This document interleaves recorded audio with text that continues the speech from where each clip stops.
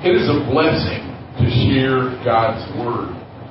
And I was very blessed that Randy asked me a couple of weeks ago if I would do this for him. And before we open up the Word, let's pray.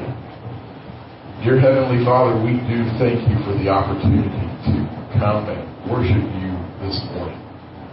We ask your blessing on this time, and we thank you for what we've already been able to hear this morning from your word. Please help us, Lord, to grow and to draw near to you and to seek you in our lives in every way. In Jesus' name we ask. Amen. We're going to spend some time this morning talking about what we are here to do. And we just sang the song, and I had no idea what the song was going to be, but it says, "Here I am to worship." And we have come to worship God. The word essentially means to bend the knee or to show reverence to someone, something. And we have come to worship the only one, the only thing that deserves to be worshipped, and that is our Lord, our God, our Creator. And there are different things about worship that have happened over the years. We like to be comfortable. We like to have situations exactly the way we want them, God. And there's nothing wrong with that. We got air conditioning. I'm grateful for that in the summer. We've got heat. And I'm pretty sure there are plenty of people who are grateful for that in the winter.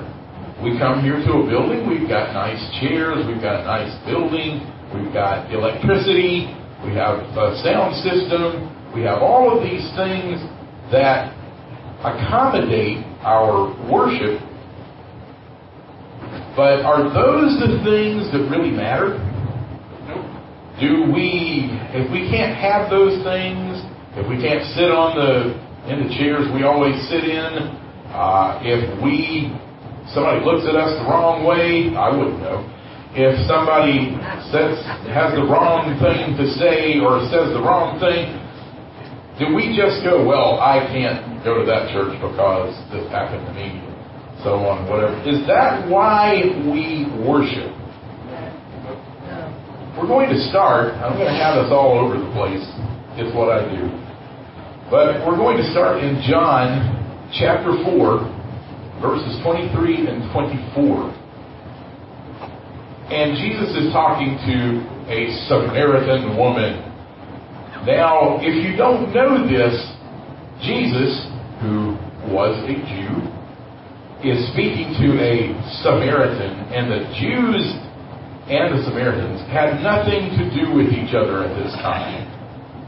The Samaritans were, we'll call them the leftover part of Israel that split off from the rest of Israel, and the tribe of Judah and Benjamin. Those two tribes then were the kingdoms that we focus on. If you read in 2nd Chronicles primarily, but we read about the kings of Judah. We don't read about the kings of Israel anymore when we come to that point in the Bible.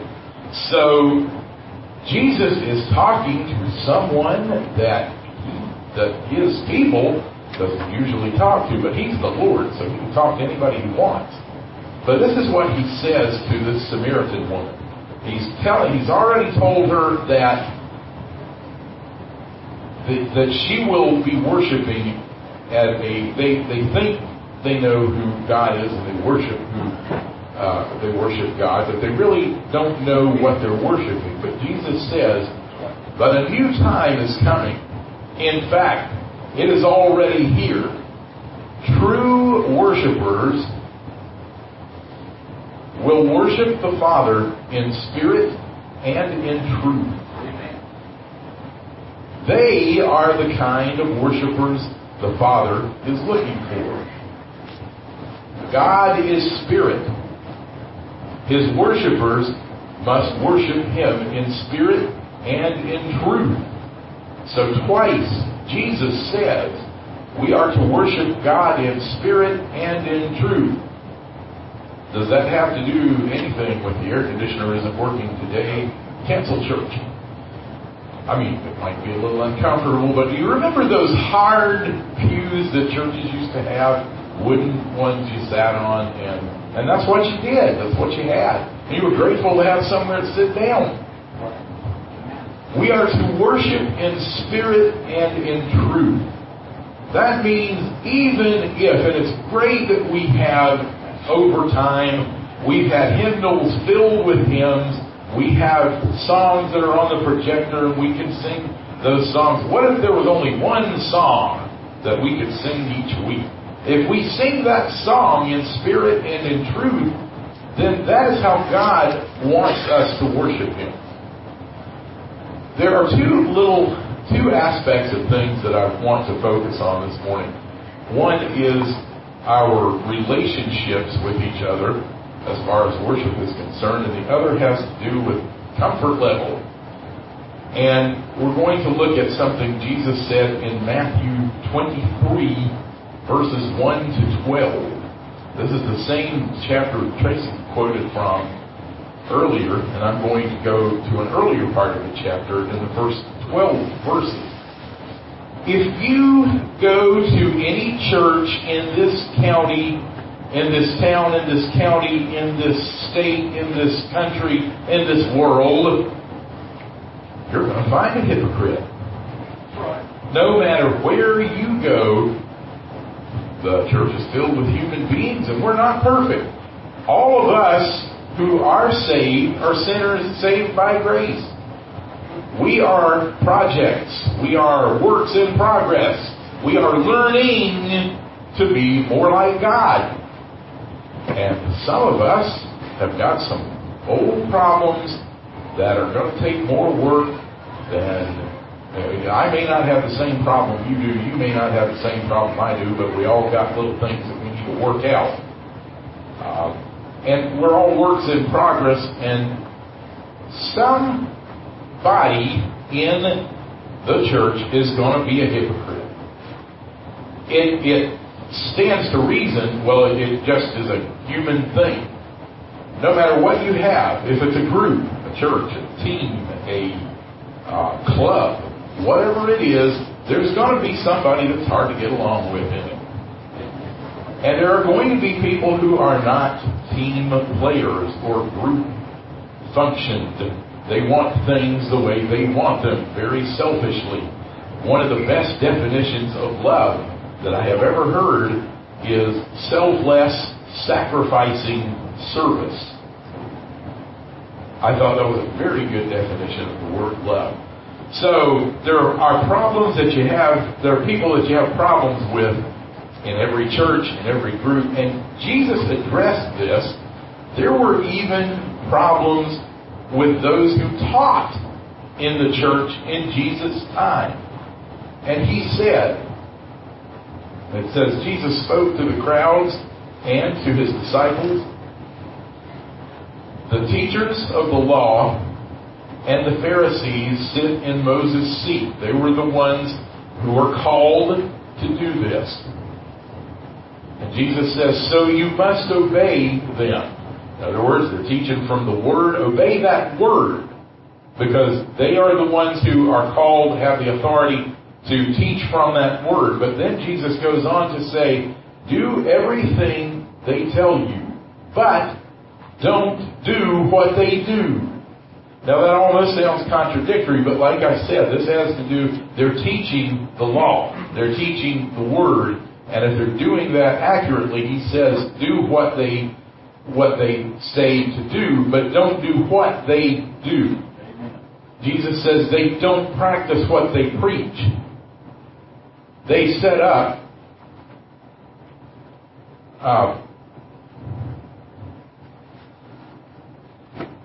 they tie up heavy loads and put them on other people's shoulders. In other words, there's work to do, but hey, we've got better things to do. But they themselves aren't willing to lift a finger to move them. Everything they do is done for others to see. On their foreheads, and this is customary for this time, on their foreheads and arms, they wear little boxes that hold scripture verses. And they make their boxes very wide so people could see. They've got scripture verses. Hey, look at me. And they make the tassels on their coats very long. Hey, look at me. I'm a teacher. I'm a Jew. I'm special. They love to sit down in the place of honor at dinner. They also love to have the most important seats in the synagogues. They love to be greeted in the marketplaces. They love it when people call them rabbi. But you shouldn't be called rabbi. That's the Jewish priest at that time. You have only one master. You are all brothers. Do not call anyone on earth Father. I'm not going to go here for the rest of the afternoon, but there is a group who their priests are referred to as Father. And actually, there's more than one. But Jesus said, don't call anyone on earth your Father. That doesn't mean your dad, but the one who teaches you the Word and in the church. You have one Father, and He is in heaven. You shouldn't be called teachers. You have one teacher, and He is Christ. If I were to stand here or anyone else and teach something that is not from the Word, and exclusively so, I have no business being up here. I've often said, because you've seen me, I play a guitar, some other things. If my guitar starts playing by itself, I'm going to be the first one to leave. I am an instrument. And those who teach God's Word are instruments in God's hands. Amen. If we go off and start playing ourselves, then people should leave, because instruments have no business playing themselves. I'd be afraid of that.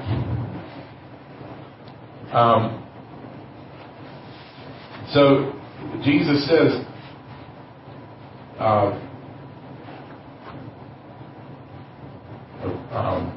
he goes on to say, anyone who lifts himself up will be brought down, and anyone who is brought down will be lifted up. That's another one of those things that sounds contradictory, but if we value ourselves more than we value Christ, we're going to be brought down. But if we humble ourselves, then we're going to be lifted up. There's a verse that says, humble yourself in the sight of the Lord, and He will lift you up. So as far as relationships go, there are going to be people you don't like in the church. Whatever church you go to, there are going to be people you don't like. And as long as you are here to worship in spirit and in truth, that is what God is looking for. And you can, Scripture tells us, one of the reasons we have our Bibles is for reproof. And if someone here or anywhere else is teaching something that doesn't go along with this Word, and you are able and you are apt in the Word, and you can show them where they are wrong, then in love, you do that. And hopefully in love, they will take what you have shown and said, yeah, you're right, I was wrong, or I don't agree, and you agree to disagree in love, instead of everybody getting mad and going off and you go to your corner and I'll go to mine and we'll worship separately, okay? or I'll go and worship with people that are like-minded. We kind of like to have things how we want them. There was a commercial, it was a commercial, I guess we could say, an announcement for a church in Myrtle Beach that I saw on TV. I didn't see it, but I had to get that. But it said, we have on Monday nights a contemporary worship. Now, that's fine, but it made me think, do we have contemporary worship on one night? We have worship for senior citizens on one night. We have worship for middle-aged people on one night. We have worship for people that don't hear very well on one night. We have worship and we like for things to be the way we want them to be. Well, I'm going to spend some time talking about someone who didn't get to worship the way he wanted to. Starting in Acts 9, verses 15 and 16. When Paul came to know that Jesus was Lord, and he was met on the road to Damascus by the Lord, who said, why are you persecuting me? And in Acts chapter 9, starting in verse 15, a prophet named Ananias is sent to speak to Paul and to help open his understanding to things and also to restore his sight that he lost. But the Lord is saying to Ananias, but the Lord said to Ananias, go, I have chosen this man to work for me. He will carry my name to those who aren't Jews and to their kings. He will bring my name to the people of Israel. So he's going to the Jews somewhat, but mainly to Gentiles. And then a curious thing is said in verse 16. I will show him how much he must suffer for me. Some translations read, for my name's sake. So before Paul even gets started, he's going to be shown how much he's going to suffer. There used to be a TV show a long time ago. They've made several movies based on it. It was called Mission Impossible. And every week they sent these people out with these impossible, difficult things that they had to do. And the tape would always say, your mission, should you decide to accept. And then they would go on with this long thing about what they were supposed to do and all these complicated things. And each week they accomplished it. But it was truly a mission impossible. Well, God is giving Paul a mission here. And he doesn't keep anything from Paul. He's going to let Paul know, you're going to do this, and you're going to suffer. So right away, before Paul even lifted a finger to do anything for Christ, he knew it wasn't going to be easy, and it wasn't. We're going to go to Acts 16, starting in verse 16, going to verse 32, when we talk about worship being in difficult circumstances. So here are Paul and Silas, and they're traveling with Timothy and Luke, who are Greek, but we're focusing here on Paul and Silas. And Luke is narrating, starting in verse 16. One day, we were going to the place of prayer. People gathered at this particular place at Philippi, and they prayed there. On the way, we were met by a female slave. She had a spirit that helped her to tell ahead of time what was going to happen. Essentially a fortune teller. She earned a lot of money for her owners by telling fortunes. Now, I read somewhere that this was an evil spirit It doesn't quite say that, but because of what it is she's doing, we could almost assume that.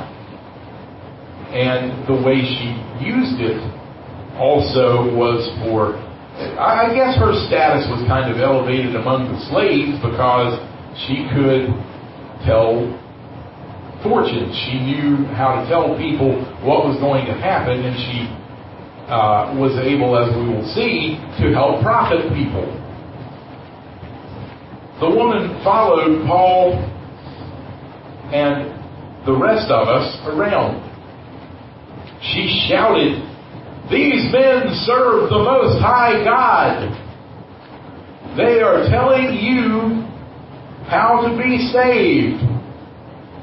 Now, what she was saying was true, but how would you feel if you were trying to tell somebody about Jesus and I kept saying, "Listen to what he's saying. Listen to what she's saying. She's talking about Jesus. Yeah." And that would be distracting, wouldn't it? And you couldn't focus on, or whoever was listening couldn't focus on what you were saying because I keep interrupting. Even though what I'm saying is right, I'm a distraction. And that might have been why this was being done. Perhaps Satan was working to be a distraction and to turn people away. We don't know. She kept this up for many days. Finally, Paul became upset. One translation I read said he got annoyed. Maybe he said, "This is all I can stand of this." Turning around, he spoke to the Spirit. Notice it says he spoke to the Spirit, not particular to the woman, because the Spirit was the one that was causing the trouble. And Paul says, "In the name of Jesus Christ," he said, "I command you to come out of her." At that very moment, the Spirit left her. The female slaves' owners realized that their hope for making money was gone. Oh, my. So, they grabbed Paul and Silas, likely because they were the ones who were Jews in the group, and there was a big hatred of the Jews at this time among Gentiles. They dragged them into the marketplace to face the authorities. They brought them to the judges. "These men are Jews," her owner said. "They are making trouble in our city. They are suggesting practices that are against Roman law. These are practices we can't accept or take part in." The crowd joined the attack against Paul and Silas. The judges ordered that Paul and Silas be stripped and beaten. They were whipped without mercy. Then they were thrown into prison. The jailer was commanded to guard them carefully.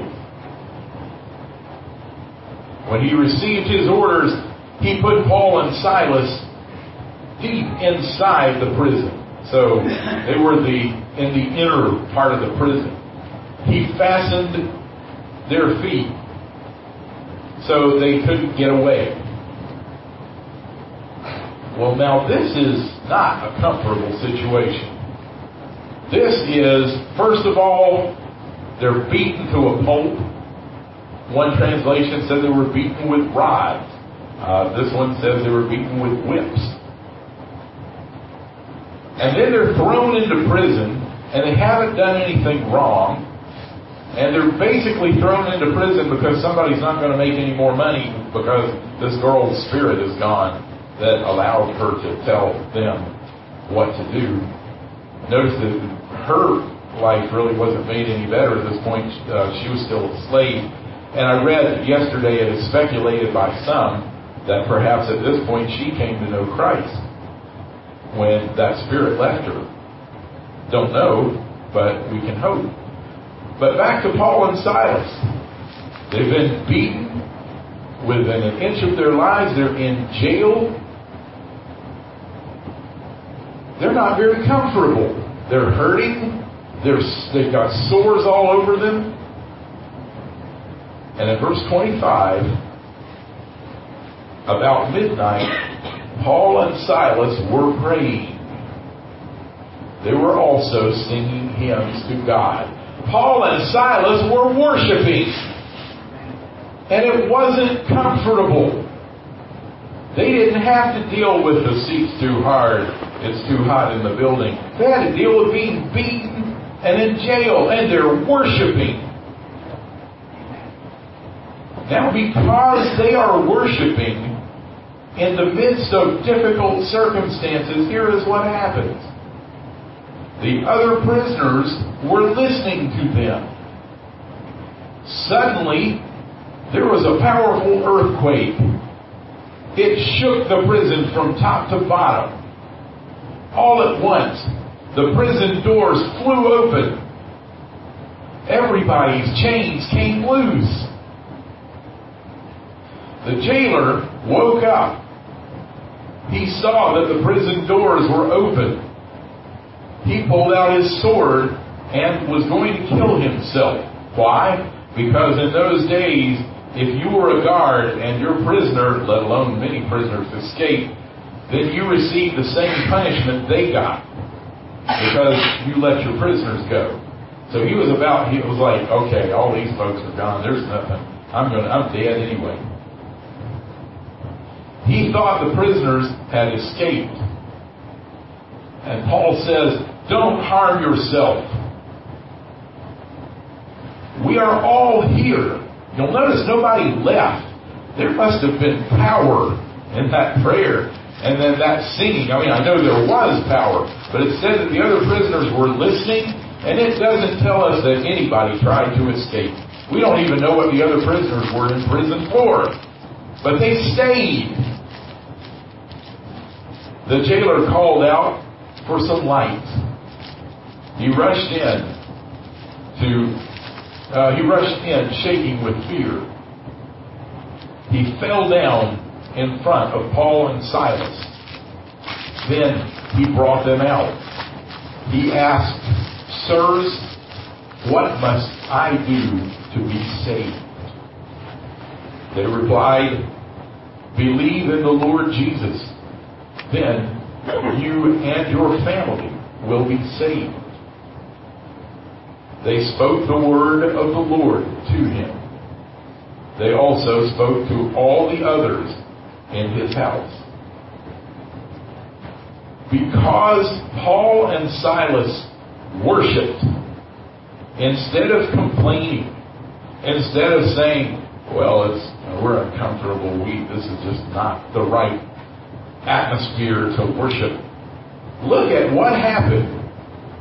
If we, in turn, would worship in that way, and I'm not saying we have to be beaten and suffer like they did, but if we would put aside our comfort level and how we might feel about some folks in the church, and I'm speaking universally because it goes on everywhere, but if we would worship at that level in spirit and in truth, the way Paul and Silas did, look at the lives we could affect. People would see that. When people come into a church, they see the atmosphere. They see how people treat each other. If people are loving to each other and to them coming in, they're going to respond to that. If people are there to worship in spirit and in truth, someone coming in is going to respond to that. Going back to Paul in 2 Corinthians 11, verses 18 to 33. 2 Corinthians 11, verses 18 to 33. Paul talks about some of the things that he went through. And this is a man that we see worshiped in spirit and in truth. Paul says, Many are bragging the way the people of the world do, so I will brag like that too. You are so wise, you gladly put up with fools.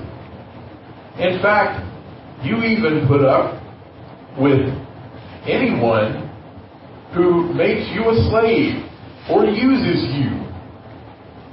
You put up with those who take advantage of you. You put up with those who claim to be better than you. You put up with those who slap you in the face. And there are people out there who will put up with anything and worship anything if someone does a little bit to make them feel good about themselves. Here's what Paul has to say in verse 21. I'm ashamed to have to say that I was too weak for that. In other words, he didn't do any of that kind of stuff. And he's being a little sarcastic. This chapter sort of looks like Paul has kept some things, has held back some things, and he's letting them all out now. What anyone else dares to brag about, I also dare to brag about. I'm speaking like a fool. Are they Hebrews? So am I. Do they belong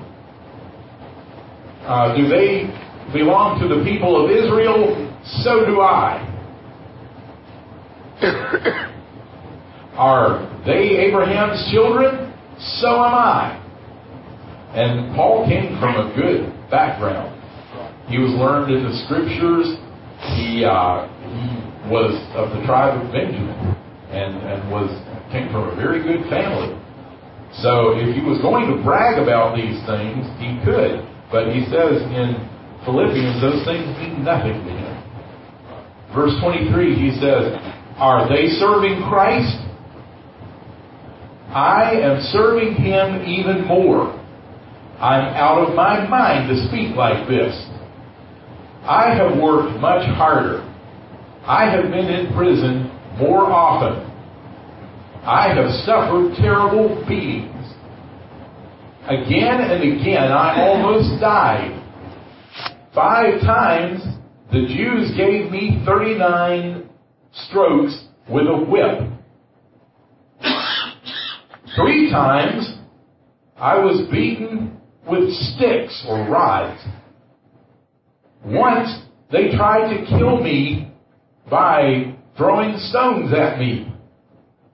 3 times I was shipwrecked. I spent a night and a day in the open sea. I have had to keep on the move.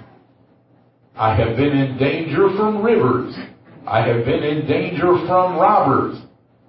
I have been in danger from people of my own country.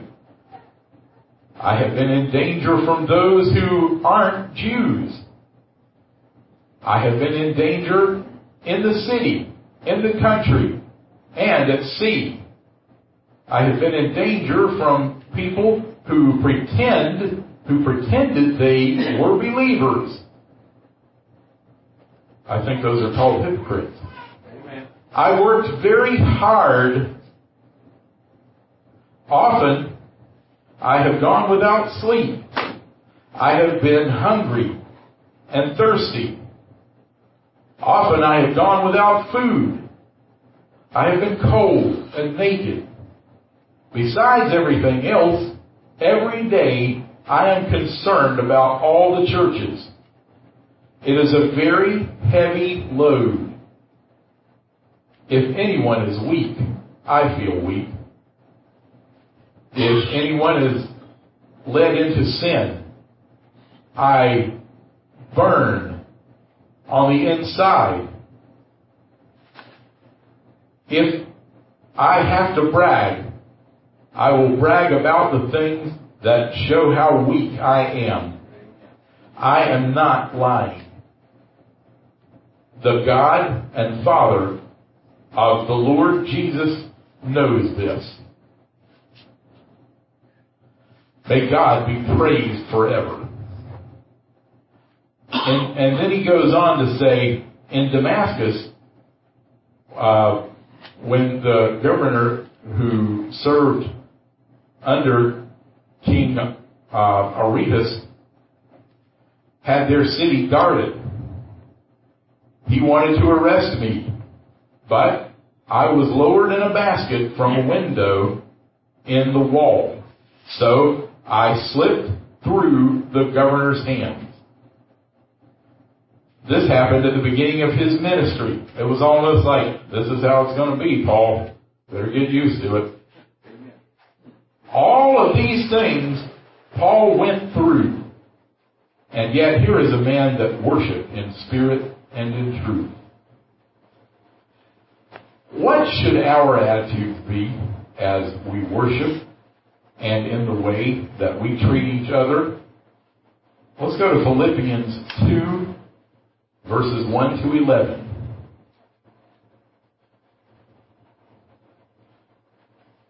Are you cheerful because you belong to Christ?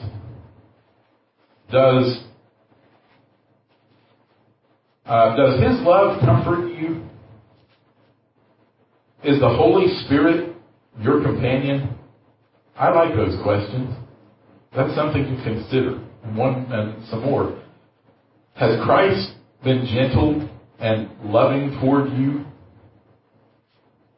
Those are 4 very significant and important questions.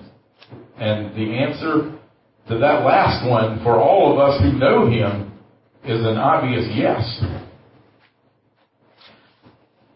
Then make my joy complete by agreeing with each other. This is Paul writing. Have the same love. Be one in spirit and purpose. Don't do anything only to get ahead. Don't do it because you are proud. Instead, be free of pride. Think of yourselves as think of others as better than yourselves. None of you should look out just for your own good. Now notice he didn't say none of you should look out for your own good. He said just for your own good. Obviously, we take care of ourselves. We make sure we're fed and have drink and clothes. But he also says you should also look out for the good of others. You should think in the same way Christ Jesus does. In His very nature, He was God. But He did not think that being equal with God was something He should hold on to. He could have. Where would the rest of us have been? Instead, He made Himself nothing. He took on the very nature of a servant. He was made in human form. Dale a while ago said, I'm nothing. And we should all feel that way. Compared to God, compared to Christ, what are we? And if we know Christ, we're simply sinners saved by grace. He appeared as a man. He came down to the lowest level. That doesn't say a lot about us, does it? He obeyed God completely, even though it led to His death. So God lifted Him up to the highest place. He gave Him the name that is above every name.